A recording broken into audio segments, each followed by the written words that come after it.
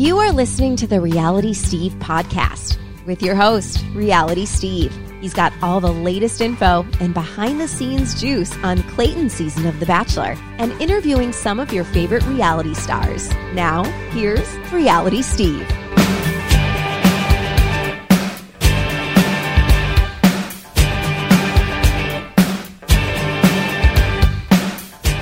Hey, what's happening, everybody? Welcome to podcast number 266. I'm your host, Reality Steve. Thank you all for tuning in on this holiday week. Wish you all the best to you and your family for whatever holiday you celebrate. I celebrate Christmas. Santa's coming on Saturday. Santa! I know him. Anyway, great show for you this week. Stephen Fishbach from Survivor. He is our resident Survivor expert. We had him on about one episode into the season. We're bringing him on for a finale recap, or kind of a season recap of everything that went on during this season of Survivor. So we will get to that momentarily. Not a whole hell of a lot to get to. As you know, last week I gave you the episode-by-episode spoilers for Clayton's season. It's in my column from last Thursday. And it's also last week's podcast number 265, if you want to check that out.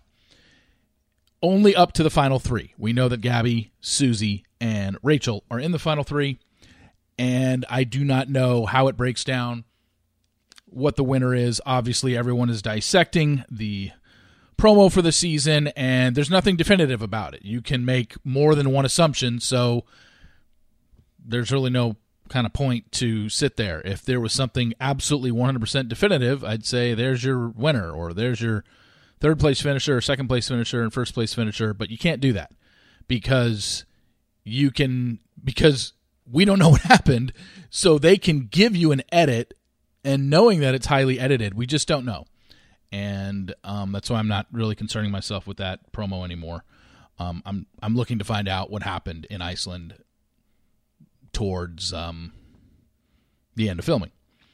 And so, yeah, when I find it out, hopefully, then I will obviously relay it on to everybody. It's probably not going to be before the season starts. I'd be surprised if I heard it over the holidays or next week. But you never know. Sometimes I find stuff out at the weirdest times in the most random ways. And sometimes I don't.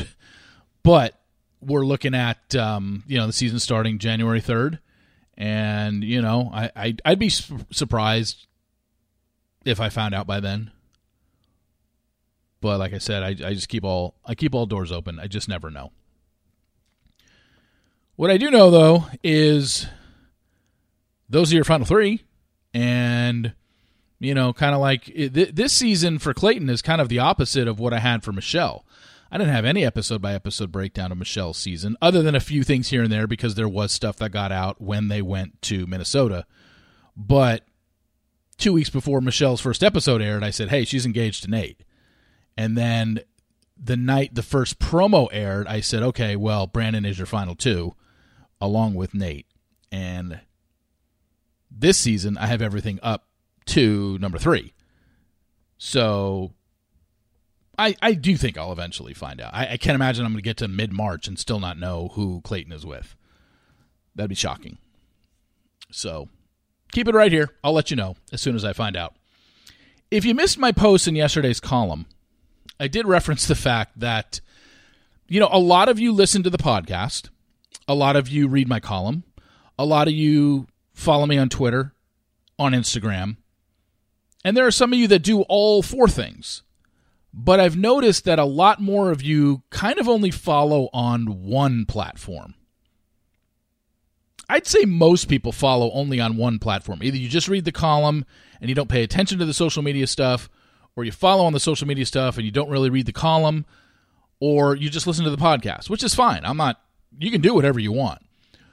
But with the way things are going in this day and age in social media and how big it is, and reading a couple days ago that TikTok is the number 1 website on the internet. It has surpassed Google. It doesn't make any sense for me anymore to fight this urge to not be on TikTok. Now, I'm not going to go on TikTok to do dances. I'm not going to go on TikTok to say Joe Byron and take me out to dinner and that stuff. But I do think I need to start having a presence on TikTok. And it's not necessarily, I mean, if you've listened to this podcast and you listen to and you read the column and you follow on social media, I'm not saying like, hey, you better go to TikTok because that's the only place I'm going to be releasing information. No, I'm just adding it as a place to give out more information because it is such a big market and it can be monetized. And trust me, if it was free and there was no way to make money on it, I wouldn't be doing it. And it's all about trying to monetize and get what you can out of it.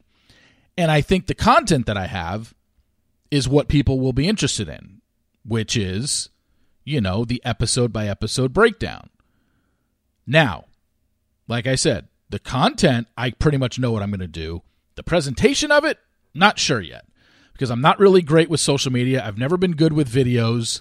I pretty much going to have my niece walk me through how to post a video and maybe do a green screen, but I don't even know if that's how I'm going to do it because I see so many other people doing it that way. I don't know. I kind of want to do something different, but I kind of just want to get the basics out there of every week, even though the episode-by-episode spoilers are out there, this is for people who haven't heard of me or don't follow me on my website or don't know about the episode-by-episode stuff where while I will still post it on Instagram, I'm just going to add it to TikTok and do a video, 30, 45 seconds to a minute every week leading into the episode of, okay, in Rose Ceremony number 2, episode number 2, this is what you're going to see. Susie gets the first one-on-one date. The first group date of the season is this. Here's who gets the group date rose. Cassidy gets the group date rose. At the after party, that whole thing goes down, and Clayton ends up taking the rose away from her. Stuff like that. It would just be a breakdown. I could do an episode spoiler in 45 seconds to a minute. So yeah, I have fought it long enough, but it doesn't make sense for me anymore to stay off TikTok. So I just don't know, like I said, the presentation of it. I will figure that out sometime in the next couple weeks. And my TikTok account right now is at RealitySteve20. Hopefully I can get that changed to just Reality Steve, but we'll see. But that's going to be the content I produce. Like I said, I'm not going to go on there and dance. I'm not going to go on there and do duets and do the things that everybody's doing, the dubbing of the Joe Byron stuff. And yeah, I'm not going to do that. It's going to be straight an information medium for me and for people who follow along on TikTok, which is millions of viewers and people that scroll through TikTok on a minute-by-minute basis. It'll just be a way to get more, to get it out there, to get my name out there, to get the spoilers out there and have it circulate more. So that's the plan as of right now. I just wanted to let people know that didn't read that in yesterday's column. And again, with Michelle and Nate,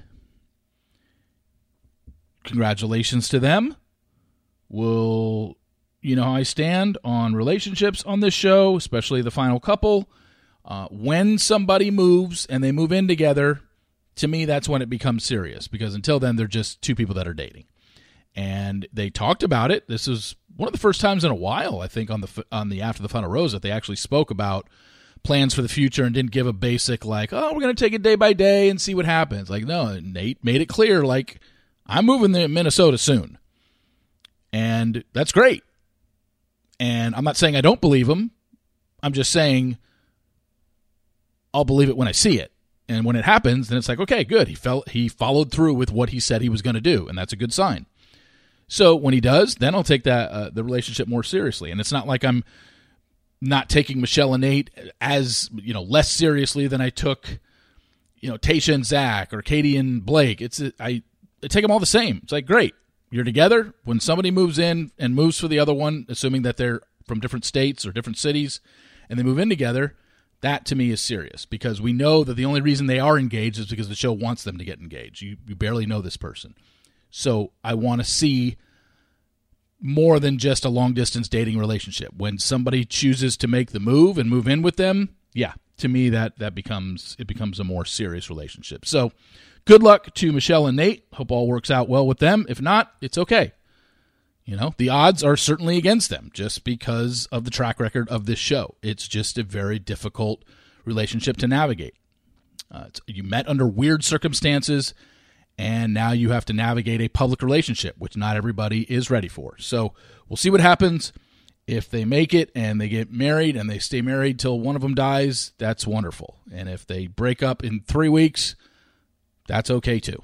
I just don't put a lot of stock into anything that I saw on the finale or saw on social media the day after the finale, because they didn't do anything different than anybody else in this franchise does. They talk about how great their partner is, and then when people have broken up in the past, you look back on what they wrote, you're just like, well, that sounded like you just said a bunch of stuff because you felt like that's what the public wanted to hear. So each one is a case-by-case basis. We just don't know. But because somebody acted a certain way on the finale or wrote something the next day, it doesn't mean anything. It really doesn't.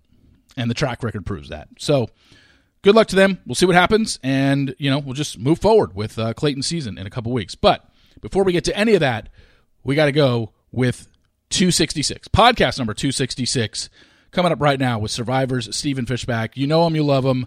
He is an encyclopedia when it comes to this franchise. I hope you all watched this season. It definitely was interesting, and we cover a lot of topics in regards to this season of Survivor. So here we go. Podcast 266. All right, here he is. You saw him first on Survivor Tocantins, then on Survivor Second Chances. He is the host of the Know-It-Alls podcast and our resident Survivor expert. We had him on at the beginning of the season. Now going to do a wrap-up with him now on this very interesting season of Survivor, to say the least. It is Stephen Fishbach. Stephen, how you doing? Hi. It gives me such great pleasure every time you say resident Survivor expert. I really love being your resident Survivor expert. I mean, you know more about the show than anybody, outside of maybe a couple of people that you do your know-it-alls with. But I mean, you guys are on the same level. I kind of want to start at the end and work a little backwards, because the end is pretty much what everyone was talking about last week. This whole Xander versus Erica, edit versus reality. Like, clearly, I think most people who watch this season were stunned in the final episode to not only not see Xander win, but for him to get shut out and Erica just run away with it. Like, however, if you read what Danny had to say in his post-show interview, he spoke for the most part for the jury, and basically said no one respected Xander's game and viewed him as a threat, which, as a viewer, surprised me. And that's where we get in the issue of edit versus reality. We can only judge these contestants by what the show chooses to let us see. Erica's edit was pretty much non-existent until finale night. And I know at some point this season, you and Dalton were going kind of back and forth on this. I think you had said that Erica had no chance to win. And I'm guessing that you made that assumption based off the edit she was getting. So are you disappointed? Are you confused? Do you not like how it was edited? Where are you at with how this finale played out versus what we're hearing the contestants who played the game said versus what was aired?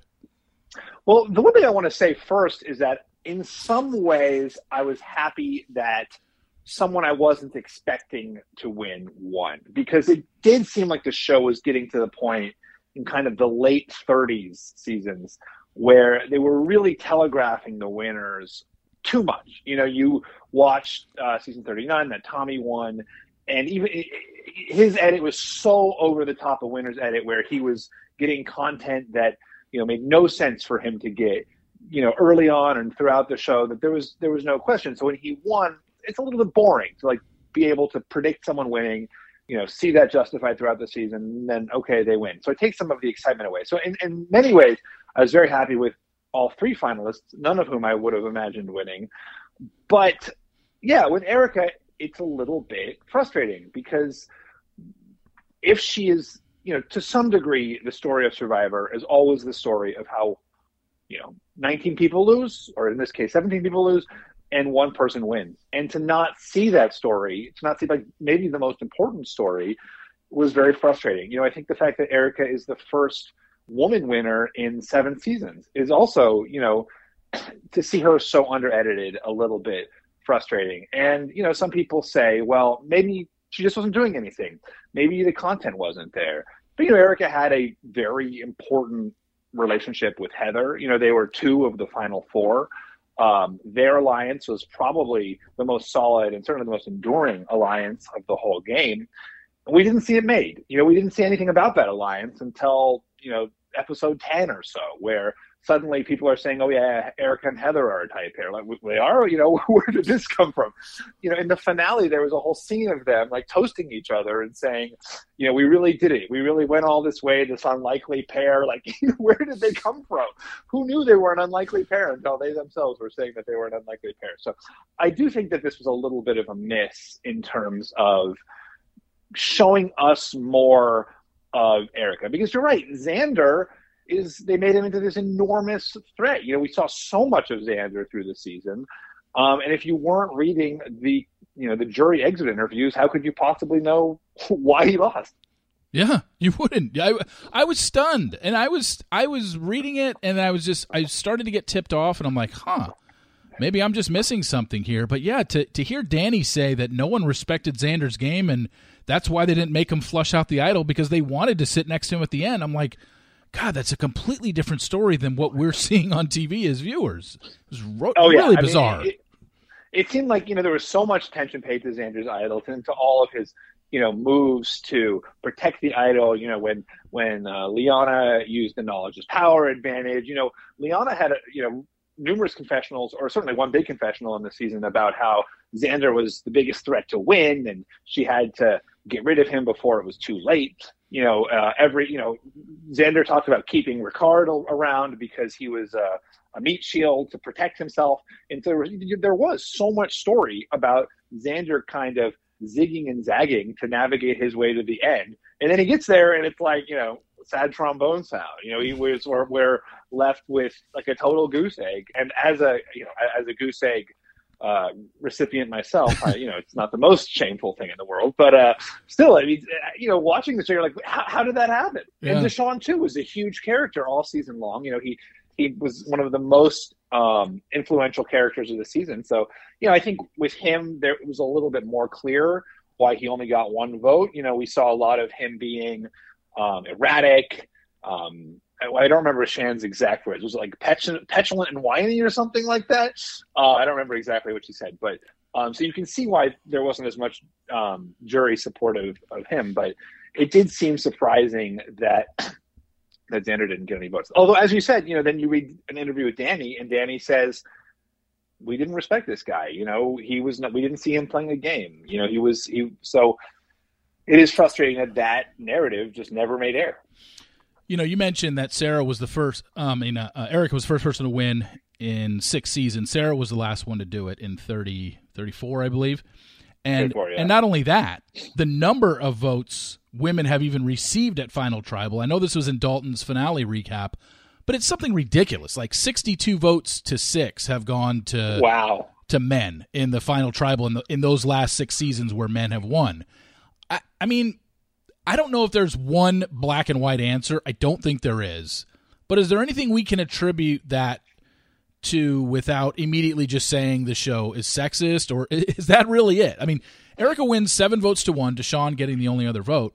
But to see that discrepancy in votes over these last 6 seasons, is it a blip on the radar? Is it an anomaly? Or is there something to it?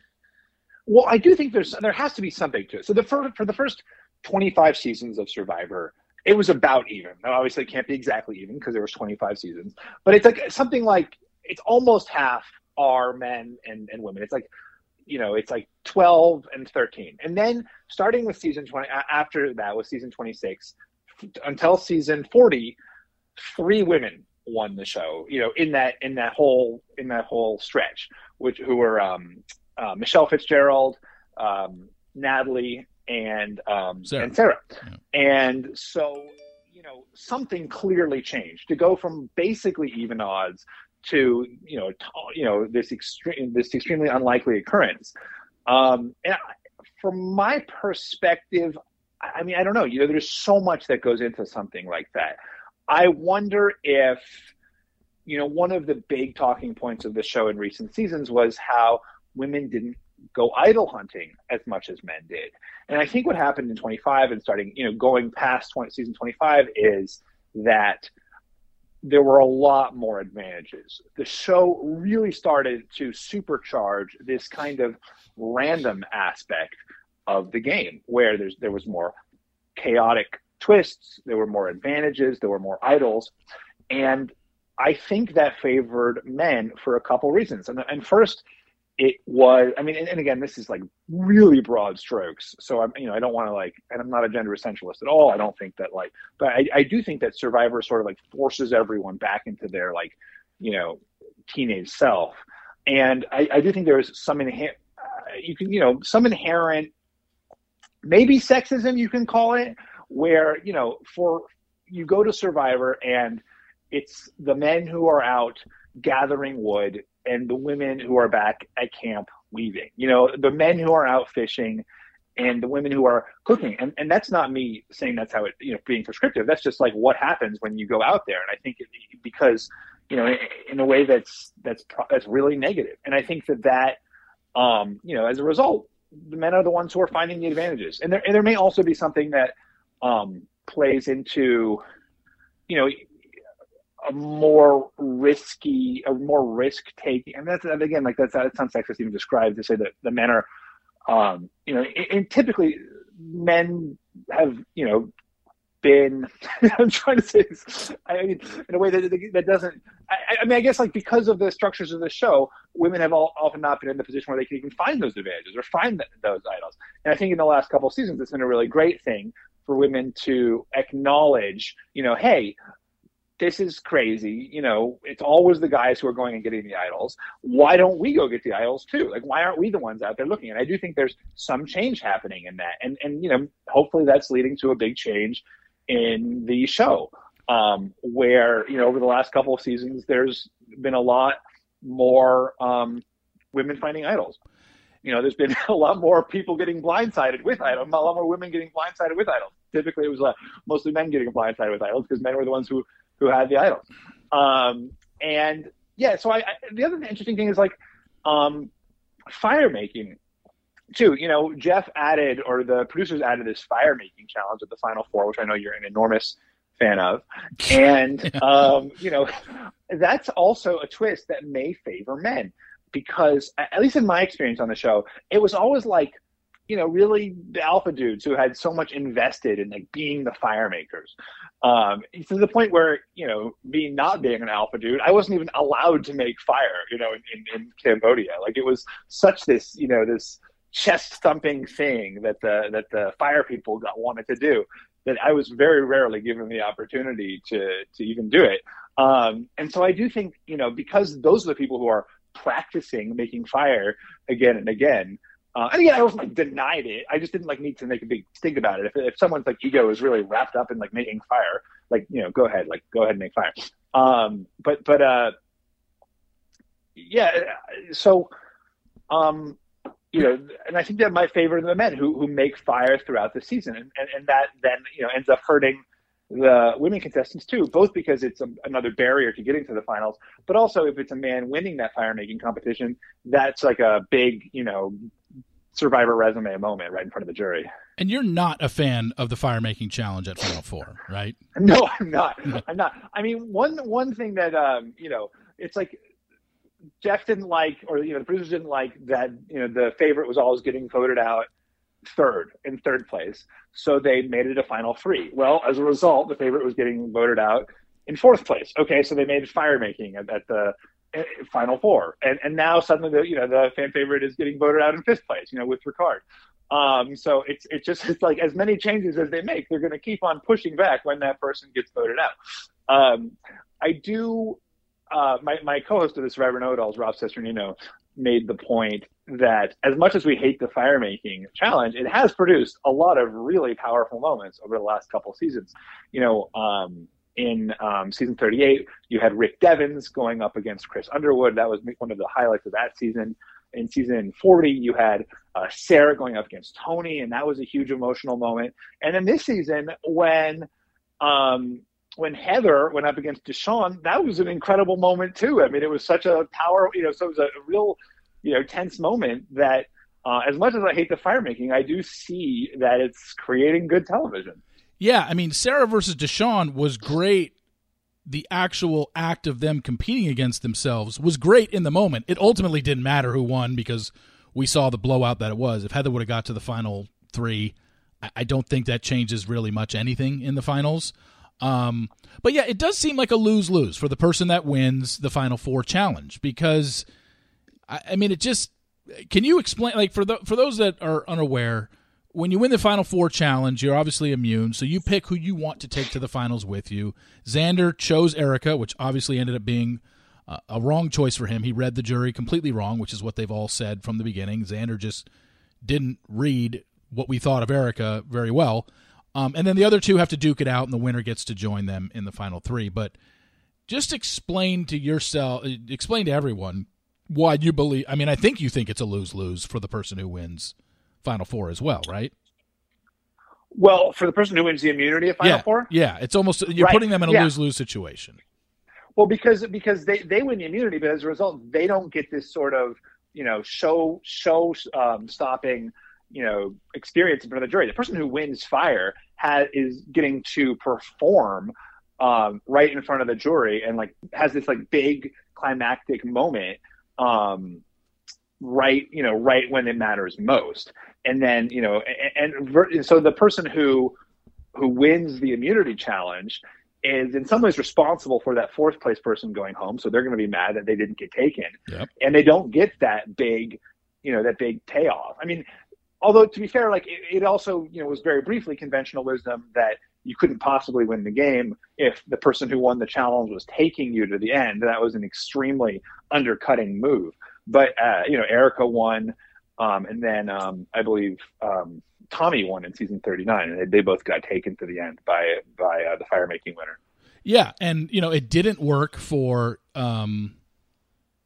Chris Underwood beats Devins, and he ends up winning. Yeah. And Tony beats Sarah, and Tony ends up winning. So it did work for somebody that earned their way in. But like you said, that was a look-at-me moment to where you perform in front of the jury, and it's a notch on your belt. And it really just seems like... And Wendell won season,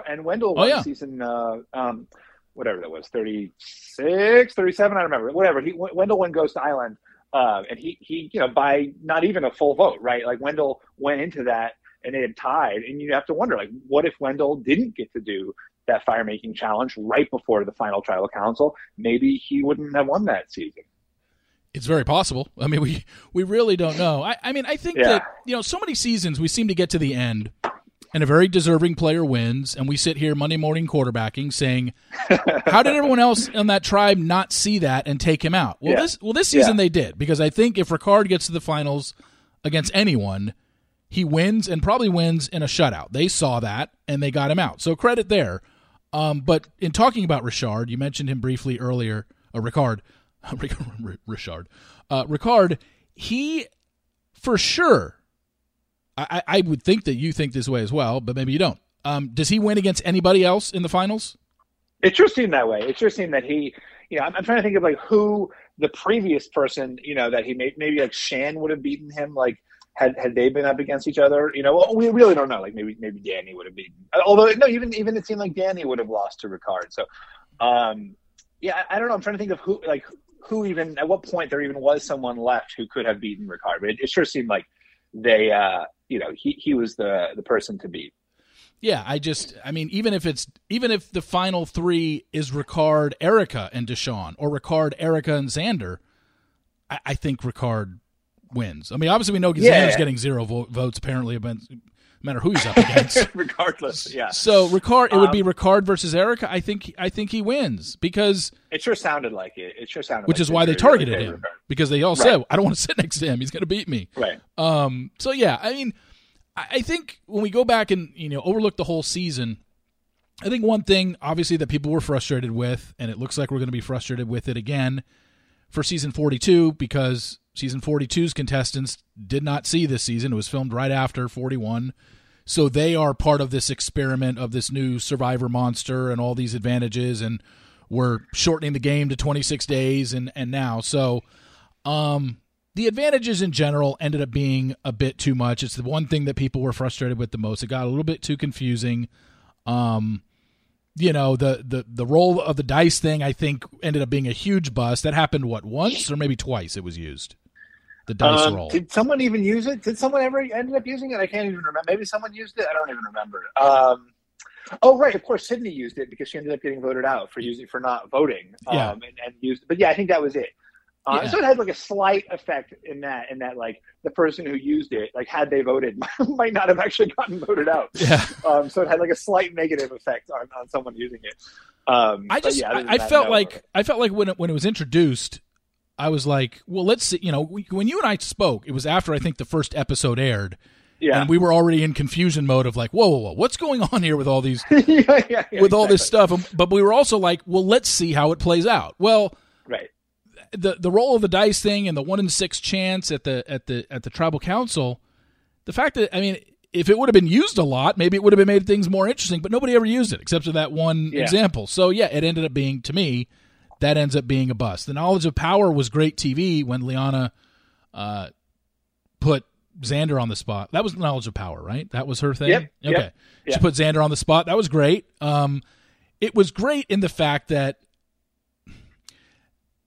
the show chose not to show us the pre-tribal conversation that was going on, or else we already would have known that Liana was being set up. But as viewers, we thought Liana got him, and they all knew, the people sitting there all knew she's going to ask him, and he's going to give her a fake idol. But yeah, it's that whole edit versus reality and what's being shown to us. But I think the positive for this season, I mean, I rank the season overall probably middle of the pack, maybe bottom half.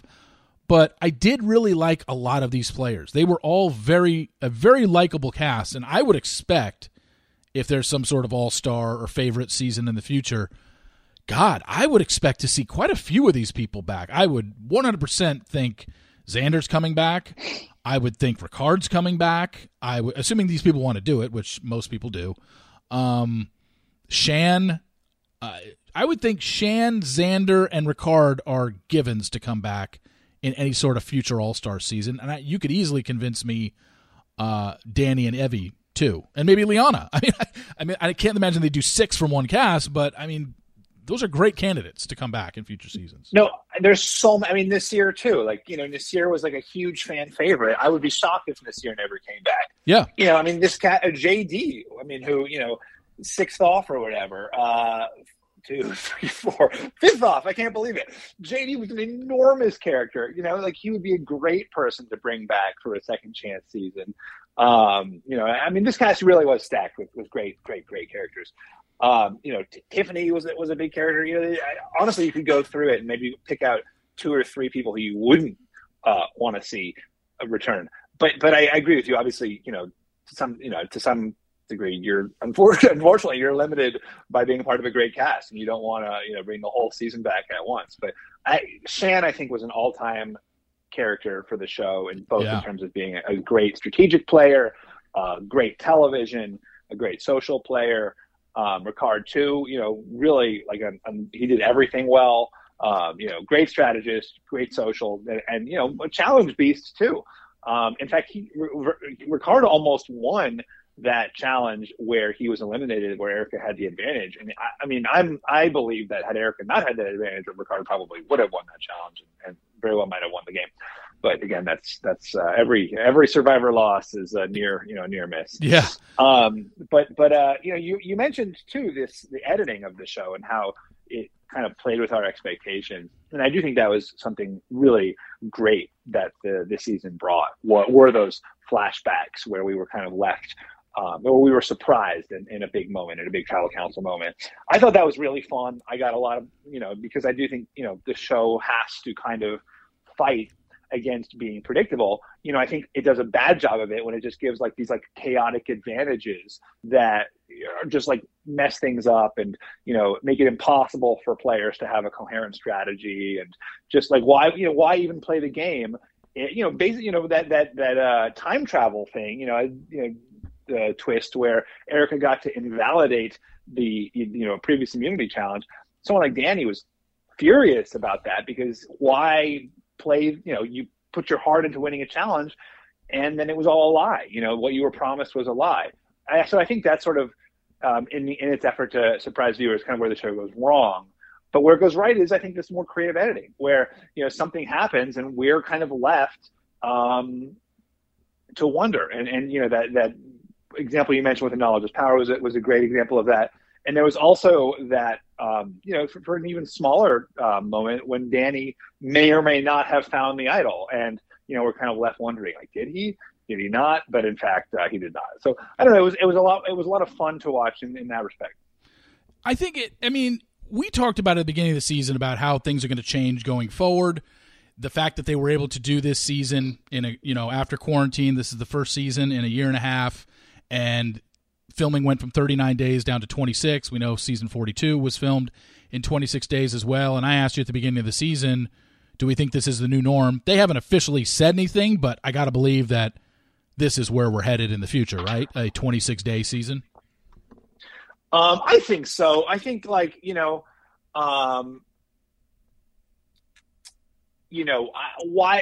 would the production choose to make it harder for themselves?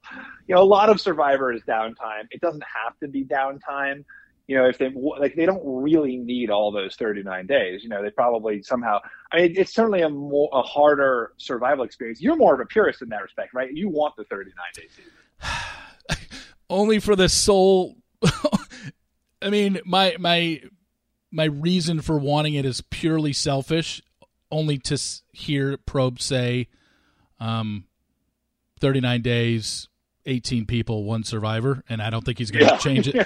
I don't think he's going to change it to 26 days, 18 people, one survivor. Maybe he will next season. I don't know. He didn't do it this season. It was the first time in 40 seasons we didn't get it. So I'm bummed about that. And maybe they will. Maybe they will say 20. Maybe he will. I don't know why he wouldn't. I was curious to why he didn't even say it this season. I know they started differently, and it had been a year and a half since the show had been on the air, and they wanted to maybe give it a different feel, but he still could have done something where he's standing on the edge of a volcano about to erupt saying 26 days, 18 people, one survivor. I like that. That's the purist in me that wants to see that, and I hope it's brought back for season 42. But yeah, I don't know. I'm not going to sit here and say someone who played Survivor and won it on a 26-day season isn't deserving, because credit to Erica. She clearly convinced the jury that she deserved to win for that particular game, but I do think it is, no matter how many twists they throw in, to spend 2 less weeks out there. I think I said this in the first podcast we did at the beginning of the season. Like, if you put all the winners in a room, all the winners of Survivor, and they're all sitting around, I think, assuming that all the seasons going forward are 26 days, everyone who won from season 40 or earlier will probably just kind of rib and kind of nudge in the ribs, like, "Hey, Erica, you won, but you won in 26 days. We won in 39." Like, I think that, yes, you're the winner. You're still getting the same amount outside of Tony's $2 million. Everyone else gets $1 million. But I do think that there's kind of you are part of our club, but you're a little step below us. And not insulting Erica or any future winner from here, but you know what I mean. It kind of like, you did play a different game. You did. Well, it's definitely different. In Australian Survivor, it's 55 days, and I can't even imagine that. Like, that seems to me that would be, you'd be dead by the end. And certainly in the first few seasons of that, I actually haven't watched the more recent ones, but the players were just totally gassed out by the end. And it does create a difference in the way there's a lot more tribal councils in that too, but it does create a difference in the way the game is played, because with more time, a lot more of those, bigger threat players are voted off, or at least in the initial seasons. I do think this has changed somewhat, where like bigger threat players can get to the end, and it becomes a little bit more weeded out more quickly. The one negative of a 26-day season that I still see, because I don't really care. Like, I don't need them to be like, wasting away for an extra 2 weeks if the number of tribal councils is the same, if the number of challenges is the same. The two things I don't like. The first are, I think it's probably harder to have a really thoughtful strategy with that short a time frame. There's so much happening so quickly, where on a typical season of Survivor, you'd have a lot more downtime to think about things, to have conversations with people, to really build a strategy. Here, sometimes it seemed like people were making frantic, irrational decisions. And I think that's the fault of both having way too many advantages in the game, where people kind of have no idea what could happen at any given moment, so why bother planning anything? and then just not having enough time. You need time to talk to everybody. You need time to think through your options. You need time to, construct the perfect blind side. And I think that not having that time really hurts the more strategic side of the show. The other part of the 26 days that I didn't like was just them constantly telling us how much harder it was for these contestants. Like, no, it's not. Like, it barely rained. I mean, they have much less time. Okay, they had less food, but they were also on a beach. They had, we saw all of the fruit that they had. They had access to fish and shellfish and the beach.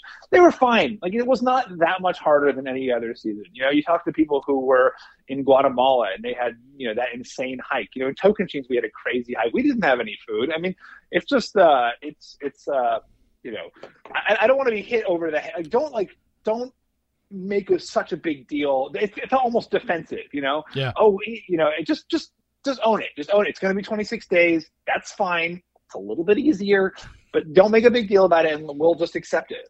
Yeah. No, I hear what you're saying. And one thing I never spoke about with you and all the times that you've been on, and other than the weight loss, and I see these people out there, and it's why I could never do this show. I have no interest in doing this show ever. Because, like I said, said this numerous times in the past, if you said to me, and right now in Dallas at night, it's probably down to it's getting down to about the 50s at night. If you just said, Steve, I want you to go sleep outside for one night in your backyard, and just sleep on the grass in your backyard, and I'll give you a blanket, I'd be like, no thanks. And I'm talking that's 50 degrees and no rain and anything. So that's why I have zero interest in ever being on this show. But yeah. I see these people, do this and brave the elements with barely any food. And not only that, you just see bug bites all over their bodies, which I have. Yeah. I have one flea bite and I'm picking at it and scratching it all day long. I don't know. Did you ever have, outside of the weight loss, did you ever have health issues post-show that lasted for either a long time or maybe only lasted for a couple weeks after you got back, but it was really hard to kick? Because it just seems like, I don't follow up on all these people's health issues after the show, but I'm just shocked that more people don't get infected with something and have to deal with something very bad physically post-show. Or maybe they do and then they do. No. They do.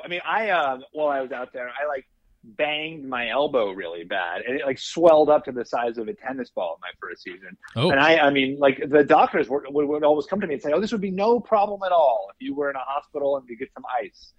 Sadly, out here, there's nothing you can do. So I had to soak my elbow in the river, which was not that cool. It was 100 degrees out, as a way of keeping it relatively cool compared to my body, so they wouldn't get too inflamed. And yeah, a number of people got staph infections out there. One of the guys on my first season was evacuated because of a staph infection. JT, who won, had a staph infection during the last days of the game. I kept on hoping he would get pulled from the game, but alas, did not happen. But no, and that does stick with you, right? You need sometimes. A friend of mine whom I recommended for the show, Liz from Brawn Beauty, was she had a terrible staph infection on her back that required multiple surgeries. Definitely. And I do think probably the weight loss is, not great for you. My body has not gone back to its normal or to its pre-Survivor condition, ever. So I've had a lot of joint injuries, which I do sort of wonder if it has to do with, the insane starvation that I put myself through twice. And I'm sure other people have similar things, that are just the wear and tear on your body from doing that it's not the healthiest thing. No. Not the healthiest thing for you. I don't have any regrets about it. I would certainly take, the pains for the incredible experience I had. But it does have an impact. Yeah, the other thing that I noticed this season that we didn't get, and for obvious reasons with COVID and quarantine, was the family visit, which is always a cool episode every season to see. And, going forward in future seasons, I'm guessing they don't have a family visit for season 42. And I don't know if that's ever going to be a part of the show anymore. And I think that's a big loss, at least for one episode. I've always thought it's always been a cool episode. It's always very touching. You get to find out a little bit more about these people, where they came from, who they're, closest to and all that. And, if somebody needs to quarantine for 10 to 14 days to appear as a family member on this show, how do you do that when you get down? Because usually families happen around 6 or 7. You'd have to start bringing these people in when there's still 10 or 11 people left in the game. And then what do? Send that family home because their person got eliminated? Like, you can't do it. As long as quarantine is in place, it doesn't look like we're going to have any more family visits. And that kind of sucks. That kind of blows a little bit. Yeah. No, I mean, hopefully we do, get past this virus at some point, and we can, for many reasons, among them the Survivor family visits, I agree. It was a great part of the show. It was always a really emotional, and you're right. It's fun because you learn more about the people themselves. It's a great point. It is a bummer to not have that, at least for the foreseeable future. But hopefully it comes back at some point. But that is a little bit of a loss in this new format. Yeah. One thing I wanted to talk about when you were talking about some of the formatting around the advantages was, I do think it's good that they are experimenting with new ways to hide the advantages, or at least to distribute the advantages, where it used to be you were just scavenging in the woods and whoever scavenged the best would find the advantages, Now, though, there's a little more, there's more of a game mechanic to the advantages and I didn't necessarily love, the ship wheel island, as we were calling it, where people would just, make a choice and maybe they'd get an advantage, maybe they wouldn't. But I do like that they are experimenting with new ways to distribute those advantages. And then that will presumably, help distribute the advantages among more different types of players. So it's not just the people who are scrounging in the woods who find idols and advantages. I think one of the things that with Erika this season that I guess people gave her credit for, she changed the game, but you talk to anybody who covers this show, talks about this show, when Erika had a chance to reset the game halfway through, it wasn't like that big of a decision. It's not like she made some decision that was like, whoa. Like everybody said in that position, they would have done the same thing, right? You have to at that point. Yeah. No, that was so dumb. I mean, the show made that. I hated that. Yeah. I really hated that twist because it was so dumb. There was no question. They gave her this thing that said you can smash the hourglass and then you will be immune from the vote, or don't do it and you won't be immune. Well, I mean, obviously she's gonna smash the hourglass and be immune. Especially because she had literally the thing that got her into that position was sort of being an outcast on her tribe. Her allies were given the choice of who they wanted to take with them on reward, Naseer or Erika, and they chose Naseer. So basically they were saying to Erika, you're the one we want less. Like, you're the likelier to get voted out. And yeah, so of course she smashed the hourglass and chose immunity instead of not. So I agree. It was a dumb decision because there's no decision there. And of course you do it. There's no question. Yeah. But I actually was glad that she, at least in the show that we saw, didn't make that such a centerpiece of her final tribal. She didn't talk extensively about what a huge impact that hourglass had on the game. She talked more about her social game and her strategic game and how she came in, wanting to the positions that she played and how she handled each of them. And so I thought I thought she had a really, really good final tribal council. She really made the case that she, I thought deserved the win, especially compared to the guy sitting next to her in terms of how she, every position she was in, she played it to the best she could. How she came into the game wanting to, sort of be in an alliance and make moves, but then, they kept winning. And so, just the way she mapped out her strategy, it really felt like a smart strategic thinker was executing an intentional strategic game. And I think that's what the jury wants when they're choosing a winner. Yeah, she was never the favorite ever, but she was never at the bottom. She was just kind of in the middle there, playing every hand that was dealt to her at the time. Seems to be her case. And playing it well. I mean, she, especially towards the end, she seemed to have a much bigger strategic impact on things. And she was, one of the founders of the Final Four Alliance, and then she was, she was the person who suggested splitting the votes when they voted out Shan, which ended up being extremely important because it also, put votes on Liana, which obviously caused some dissension in Nia Alliance. And she was the person who chose to keep Deshawn in the game over Danny. And that was, incredibly important too, because she ended up beating Deshawn. Yeah. So, I think had like a few crucial moves along the way and, enough to point to. And what was interesting was that throughout, we talked about how we got very little of Erica early on, but we did get a lot of other people talking about Erica. We constantly heard about what a threat Erica was from other people. We never saw it ourselves, but, very early on, Deshawn was talking about what a threat she was, to the point that they tried to throw a challenge to vote her out. And that was the challenge that, Nasir wasn't in on it. So he ended up basically single-handedly winning that challenge. It was such a fun moment for Nasir. But that was all about what a big threat Erica was. And we also saw, Shan was obsessed with getting Erica out and repeatedly kind of stymied in her attempts to do so. Once when Erica won immunity, another time Ricard really didn't want to get Ricard wanted a blindside Nasir. So, it was interesting that she was able to be a threat throughout the game and acknowledged as a threat and never be the one voted out. The last thing I want to talk about was Xander, and we talked earlier about what Danny said about him, which surprised a lot of us, where he basically said none of us respected his game. That's why we didn't care to flush out the idol, because we all wanted to take him to the end because we all thought we could beat him.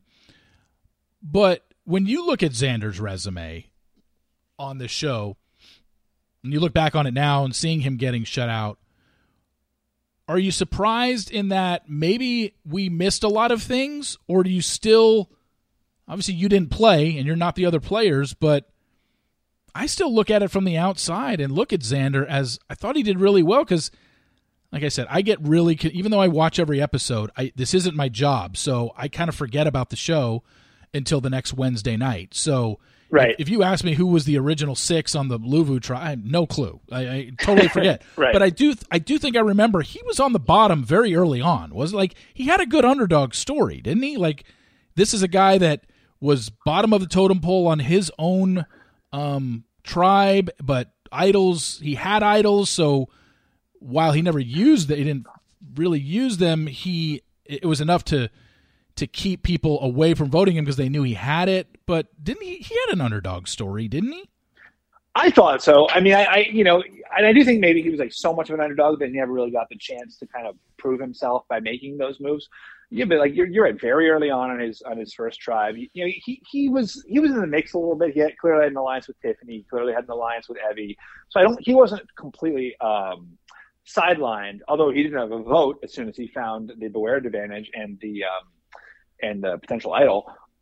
So that's interesting. Navigating the social politics of a tribe without having a vote. And then as soon as the merge happened and the 3 Yasas basically split up, and I thought he did a pretty good job of dodging the vote and never being the target, and leveraging the threat of the idol to not get voted out. And there was the whole thing with the knowledge is power advantage. But obviously he did a very bad job of articulating that. I think part of the problem was he never really made the case. Liana at one point said, what was an example of, when you used your social knowledge to have an impact on the game?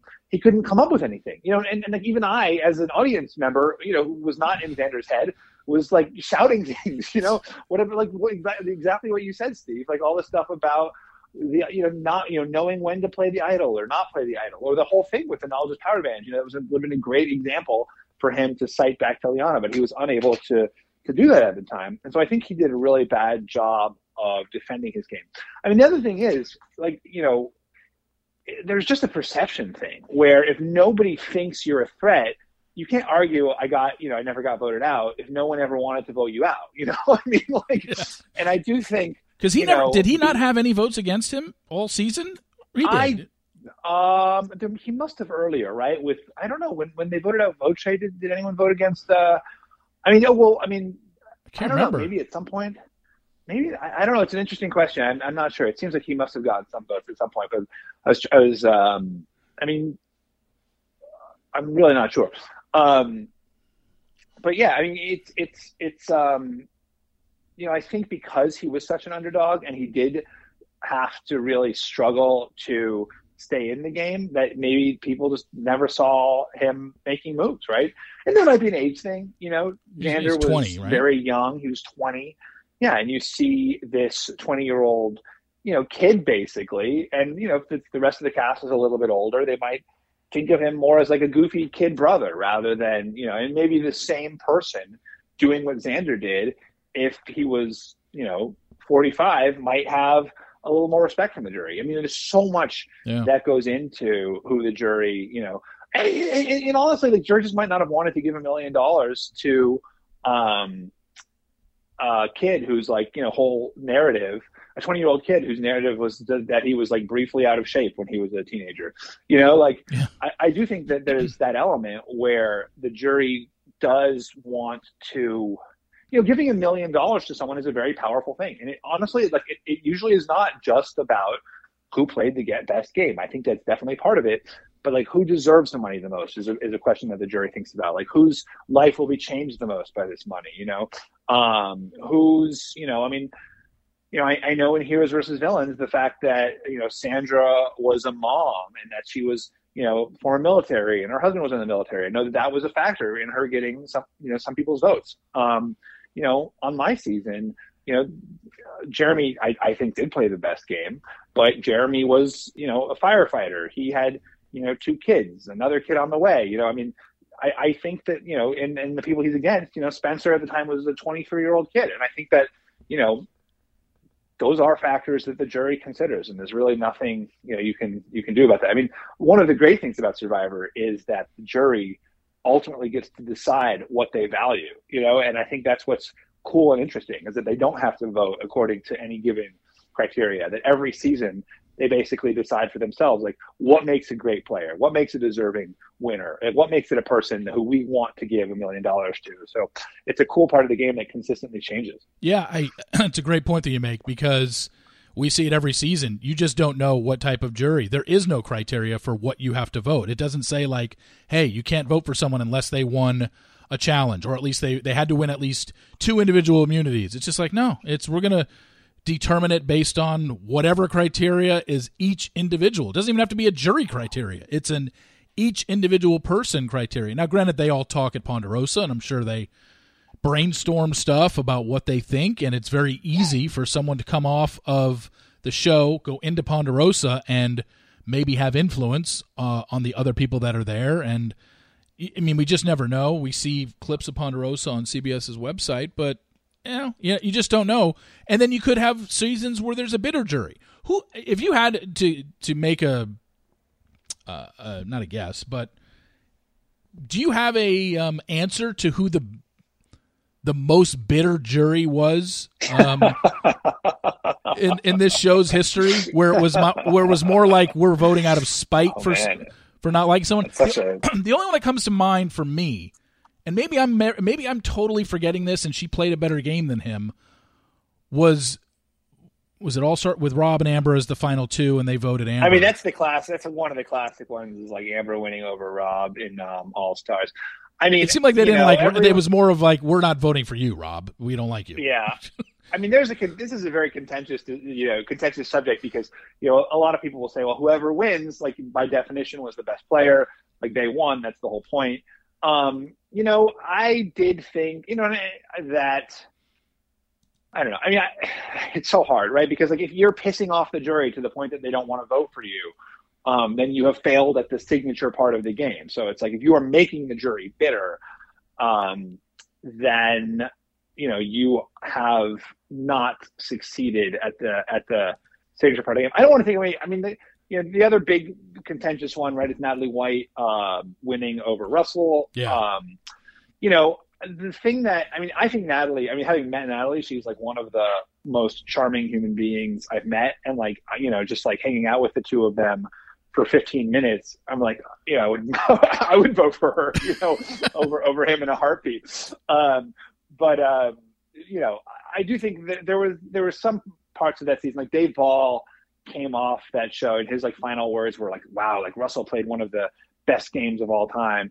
And then by the end of the season, he votes against Russell for Natalie. I do think there's groupthink that does infect the jury, and truly, like I think Russell also talks about how the game is flawed.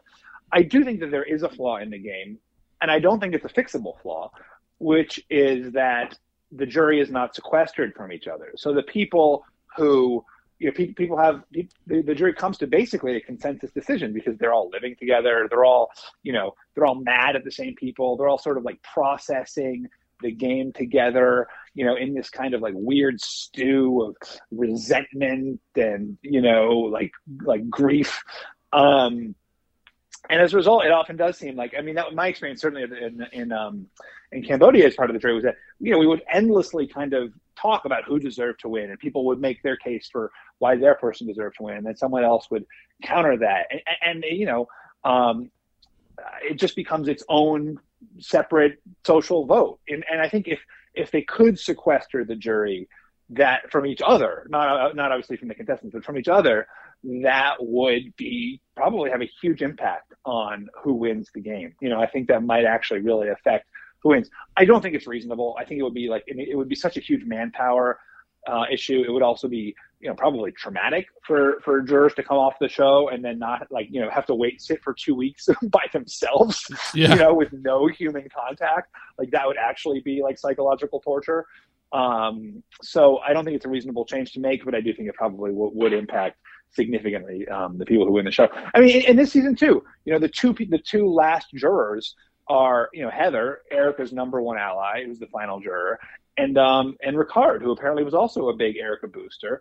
So, I think the last people to come out of the game are the ones who often have the biggest impact, because they're the ones who say, right before you go into Final Tribal, this is what's happening. This is how the game is. These are how you got screwed over. This person betrayed you. This person didn't betray you. And they really affect the temperature of the jury right before that final vote. Yeah, and I know we went over this in a past podcast, and I don't have the numbers in front of me, but it's probably why I think we've seen a lot of blowouts in the Final Tribal. There haven't been a lot of close ones. You mentioned Wendell and Dominic. Obviously, that was a close one, but there haven't been many since that midway point where you said 25 seasons. It was 13-12, but ever since then, you said it was 13-3, men over women. And if we went down and broke down the Final Tribal votes in that, they were all pretty much blowouts as well, right? Outside of Wendell and Dominic, were there any that weren't? There wasn't a 4-3, I don't think, anywhere in there. There's no. I'm trying to think of what was any even remotely close ones. I can't offhand. I can't think of any. It really has been a big. I do think it has become. And again, it's become more that way. It used to be 4-3 all the time, right? Like we were saying. It is interesting to wonder about. And I think I did a bad job earlier of sort of addressing the question of sexism on the show. There has to be. It's so hard to say what goes into something like that. Why is it all blowouts now? Why is it mostly men winning? Is it some sort of sexism? Is it a change in the structure of the game? Is it, some sort of shift in society? Where we're more inclined, we all know that people are more inclined now to want to be part of a group, right? I feel like people are more passionate about their groups right now. So, who knows? It's really such a tough one. But it's probably all of those things. Well, thank you for talking there, because I pulled up Survivor Wikipedia, and I'm going to zip through season 26 to 41 and just look at these final votes. So starting at season 26, Cochran 8-0, Tyson 7-1, Tony 8-1, Natalie 5-2-1 over Jacqueline and Missy, Mike Holloway 6-1-1, Jeremy 10-0 over Spencer and Tasha, Michelle Fitzgerald 5-2 over Aubrey, Adam Klein 10-0, Sarah 7-3, Ben 5-2-1, Wendell and Dominic we know tied 5-5, and then Wendell got the deciding vote by Laurel. Nick Wilson 7-3, Underwood 9-4, Tommy 8-2, Tony 12-4, Erica 7-1. So it looks like outside of Wendell and Dominic, since season 26, 9-4. No, 7-3, which was Sarah over Culpepper and Nick over Mike White. 7-3 looks like our closest vote. Yeah. I mean, isn't that wild? And Survivor 25 was Kim versus Chelsea. What was? Do you remember how? No, I'm sorry, it was Denise. Versus, she was 6-1-1 over Lisa Welchel and Skupin. And what was Chelsea versus Kim versus Sabrina? No, Sabrina was I think Chelsea got 0 votes. Sabrina was the runner-up in that season. But I think that was a close one, right? Like season 24. 24. Kim was 7-2 over Sabrina and Chelsea. Okay, well that's not that close. 7-2-0. But before that, I got probably the closest last one was like Sophie versus Coach in 23. I mean, but it is interesting that roughly at the same time the show was changing in terms of like having more blowouts and having fewer women winners. Like I wonder like what it is. There must be some like that's around the time that Jeff became executive producer. It's just like you wonder like what it is it about something about society? Is it about something about how people are getting cast? Is it something about like the way the show is structured? It's just so hard to pinpoint any one thing. Yeah. And I'm not saying, I mean, just looking at the numbers here, I'm not saying there weren't blowouts in seasons 1 to 25. I'm just saying there were a lot more close ones. We had Hatch. Oh, yeah. We had Hatch 4-3, Vesepia and Brian 4-3, Amber over Rob 4-3, Yule 5-4 over Ozzy, right. Parvati 5-2, Todd Herzog 4-2-1, Bob Crowley 4-3, Judd 5-4, Sophie 6-3. It's so interesting. Yeah. It's so interesting that like it's so because they were often like just decided. I mean, as you just noted, they were often decided by a vote, and now it's always complete chess. I just wonder what it's so interesting. I wish someone would like come on. I can't. I don't have any good ideas. I mean, it could also be that as the game has kind of gotten into its later stages, people are more, first of all, the strategy has evolved a lot, so there might be a clearer idea of what makes a good strategic Survivor player. It's just so hard. I mean, maybe people are, so if there's more of a sense of like what truly makes a good Survivor game, because we're kind of in the later days of Survivor,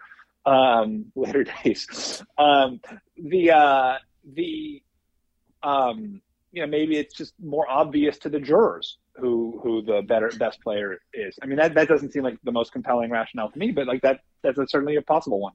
Anyway, I mean, there's just so much that goes into it. It is really interesting though to look at those numbers. Yeah, I until I pulled it up to see that from 25 to 41 there were as many blowouts as there is. There's literally been one close vote in the last 16 seasons, which was the Wendell Dominic one. And everything else, there hasn't been a final vote that was within 4 votes. The winner was within 4 votes of second place. I mean, that's just kind of says a lot when I just named off all those in the first 25 seasons where there was at least 7, 8, or 9 that were within 1 or 2 votes in the final vote. It's so interesting. I mean, it's so interesting. I mean, again, like that is right around when Probst took over as executive producers. I wonder what that. There must be somehow tied to that, right? I mean, it's just such an interesting. I mean, I don't think he's not like telling juries who to vote for. There's none of that. I just wonder if the changes that he brought to the game led to that. In some way. It's possible, yeah. Who knows? And and the funny thing is, just looking at these names, I'm sitting here. And look, I know all the winners. I could, if you showed me a picture of the winner, I could tell you their names. But looking at some of these second and third placers, like if you were to tell me Carolyn Rivera and Will Sims finished second and third to Mike Holloway, like who? Carolyn Rivera? I have no idea. Some of these other second place finishers. Mama C, she was great. She was a great character. Yeah, I don't remember. She was like a near miss. Yeah. Gavin Whitson lost to Chris. I don't even remember Gavin. Nobody remembers Gavin. No, Gavin's actually a good friend of mine. So I just sorry, Gavin. And that was like poor Gavin. Yeah, I mean, you really lose the guy who didn't even play the game. I know who Mike White is because he lost to Nick, but I definitely know who he is. I'm looking at some of the, but Jacqueline Schultz and Missy, I don't really remember. I can't picture their faces.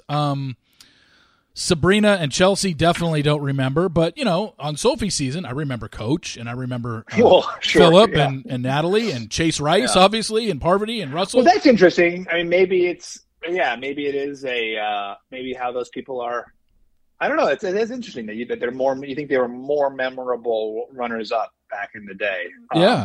Yeah, these runners up. That, I mean, maybe because they got blown out and they didn't make like, because if you were to tell me, like, remember I was able to recall Wendell and Dominic being close, and I remember those two, and that's why I remember Dominic, because I remember that final tribal and I remember it being close. But then when you throw hey, who finished second to Tommy Sheehan? You could have given me 1,000 guesses. I wouldn't have guessed Dean Kowalski. I mean, who?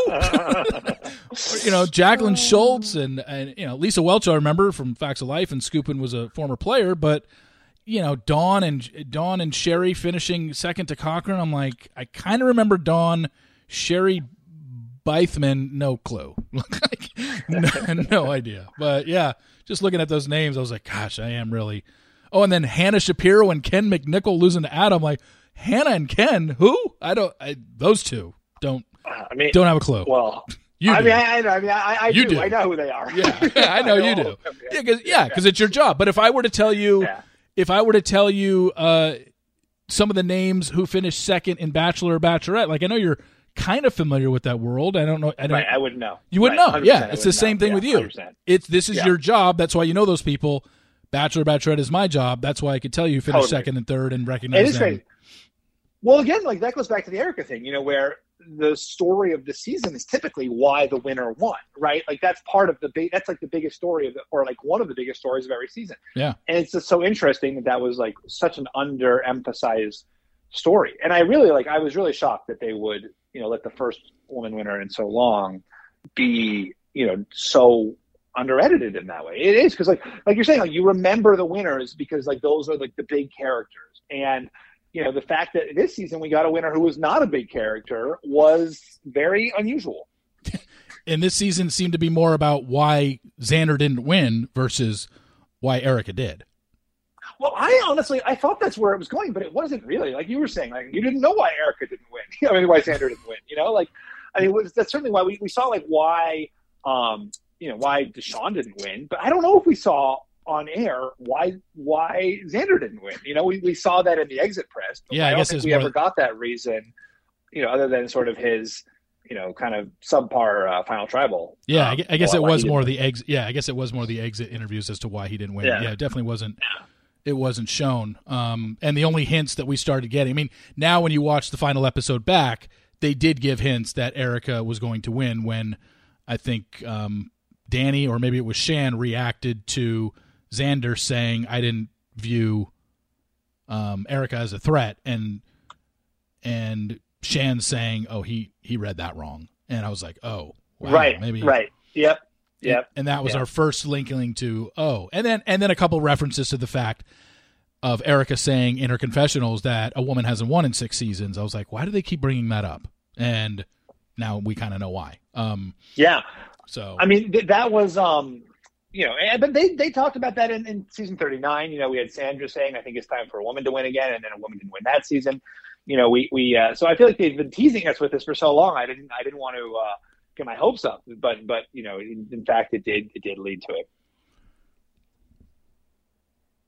You there? Yeah, I'm here. I'm here. I thought it cut out. No, but yeah, no, I hear what you're saying. Yeah, it was just one of these things where it wasn't until the final episode where it was any sort of inkling that this Erica girl, who's kind of just been there and been involved in storylines here and there, but never was a major, at least shown to us, never a major thing. All of a sudden she was, and it was like, whoa, okay, here's where we're at. But we as viewers can only go off what the show chooses to give us.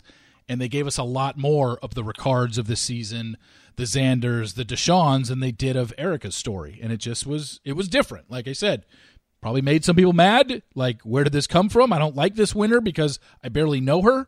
Versus some people are like, oh, they surprised us with the editing this year, as opposed to, as you said, I think in your very first answer on the podcast, which was, it seems like in the past few seasons, they've been going down the road where it was pretty much obvious who was going to win based on the edit. Yeah, exactly. And I do think, in some ways it's a good thing. I was like sure that Shan was winning based on the edit. And then it was nice to be surprised. It was nice to kind of like have that rug pulled out a little bit. So I think that they were aware of that, but maybe they just overcompensated a little bit. Where they went too far in in kind of trying to hide the winner, and then to the point where they had made her invisible. We could have had like one scene of Erica and Heather, being, scheming on that tribe. We saw a lot. We saw other people on the tribe. We saw Danny and Deshaun's alliance. We saw a bunch of Nasir. We got Sydney content. And I love Sydney. She was great. But yeah, we could have seen one scene of Erica and Heather. Yeah, and for me, I had 3 winners this season. I thought, based on what I was seeing on TV, I thought it was going to be Shan based on her edit, and then once Ricard got rid of Shan, or was the mastermind kind of behind it and said, we need to go after each other, and I need to go after her at some point, then I thought it was going to be him, but again, I don't know. You don't know if he's going to win immunity. It was more like if he doesn't lose any immunities, he's winning. And then once he was gone, I was like, oh, okay, so it's Xander, and then I'm for 3. Right. Yeah. No, they really. In some ways, it's fun to like be surprised, but too. Yeah. So anyway, thanks again. Another great recap. I'm glad you could do it. We'll have you on again in 42. Maybe we'll bring you on at the end of that season when it starts up, or maybe in the beginning and the end. We'll see how it goes out, plays out. But again, Steven, thank you so much for doing this. I really appreciate it. Wish you the best, you and your family the best during this holiday season. So again, I appreciate everything that you do and love having you on. Well, thanks for having me again. It's always such a pleasure to get to talk to you about this. And, the people I talk to are typically so deep in this world that it's like, everything, it's all, it's like the conversation is like really like not even, it's great to get your perspective because it gets like, sometimes it gets like too into the weeds, too inside baseball. And it's great to like talk to you about it, who knows the show extremely well, but isn't necessarily, like you said, you can't remember the winner from the runner-up from 17 seasons ago. Yeah.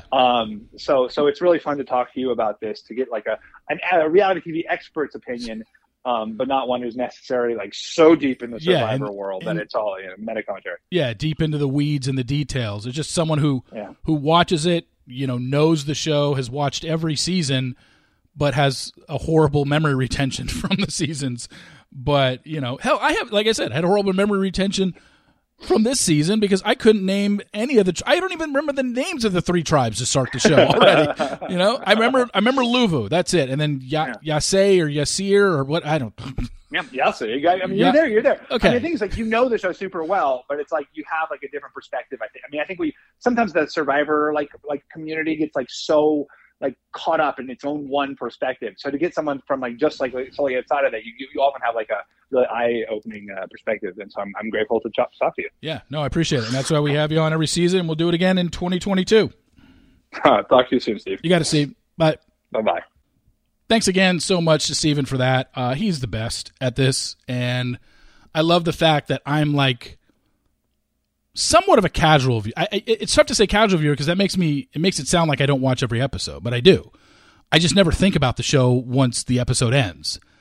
I'll read Dalton's recaps, but I don't do a podcast the next day. I'm not taking notes during the show. Like I said, I don't remember who got what advantages this season or who pulled how many idols or what immunity challenge they won and what they had to do to win the immunity. Like, I don't know any of that stuff. I just watch it and digest what I can and then, kind of forget stuff by the time the next episode rolls around. But obviously Steven, it's his job. He talks about it every day, so he remembers all these people and remembers all the details and stuff like that. So yeah, it's always good to have him on and share that because he is an encyclopedia when it comes to this stuff. So anyway, I really appreciate you all listening. We're coming up on, we just passed 5 years that I've been doing this podcast. That is absolutely crazy to me. 5 years we've been doing the podcast, and hopefully we'll just keep it going. And as you know, I've said it quite a few times in the last few podcasts, it's just a lot tougher to get on former contestants from this show, at least the most recent ones, because the show does not want them associating with me, so I don't even ask, and because I know the answer is going to be no. So, but I will say that next week we do have a contestant on. I'm supposed to record with them tomorrow.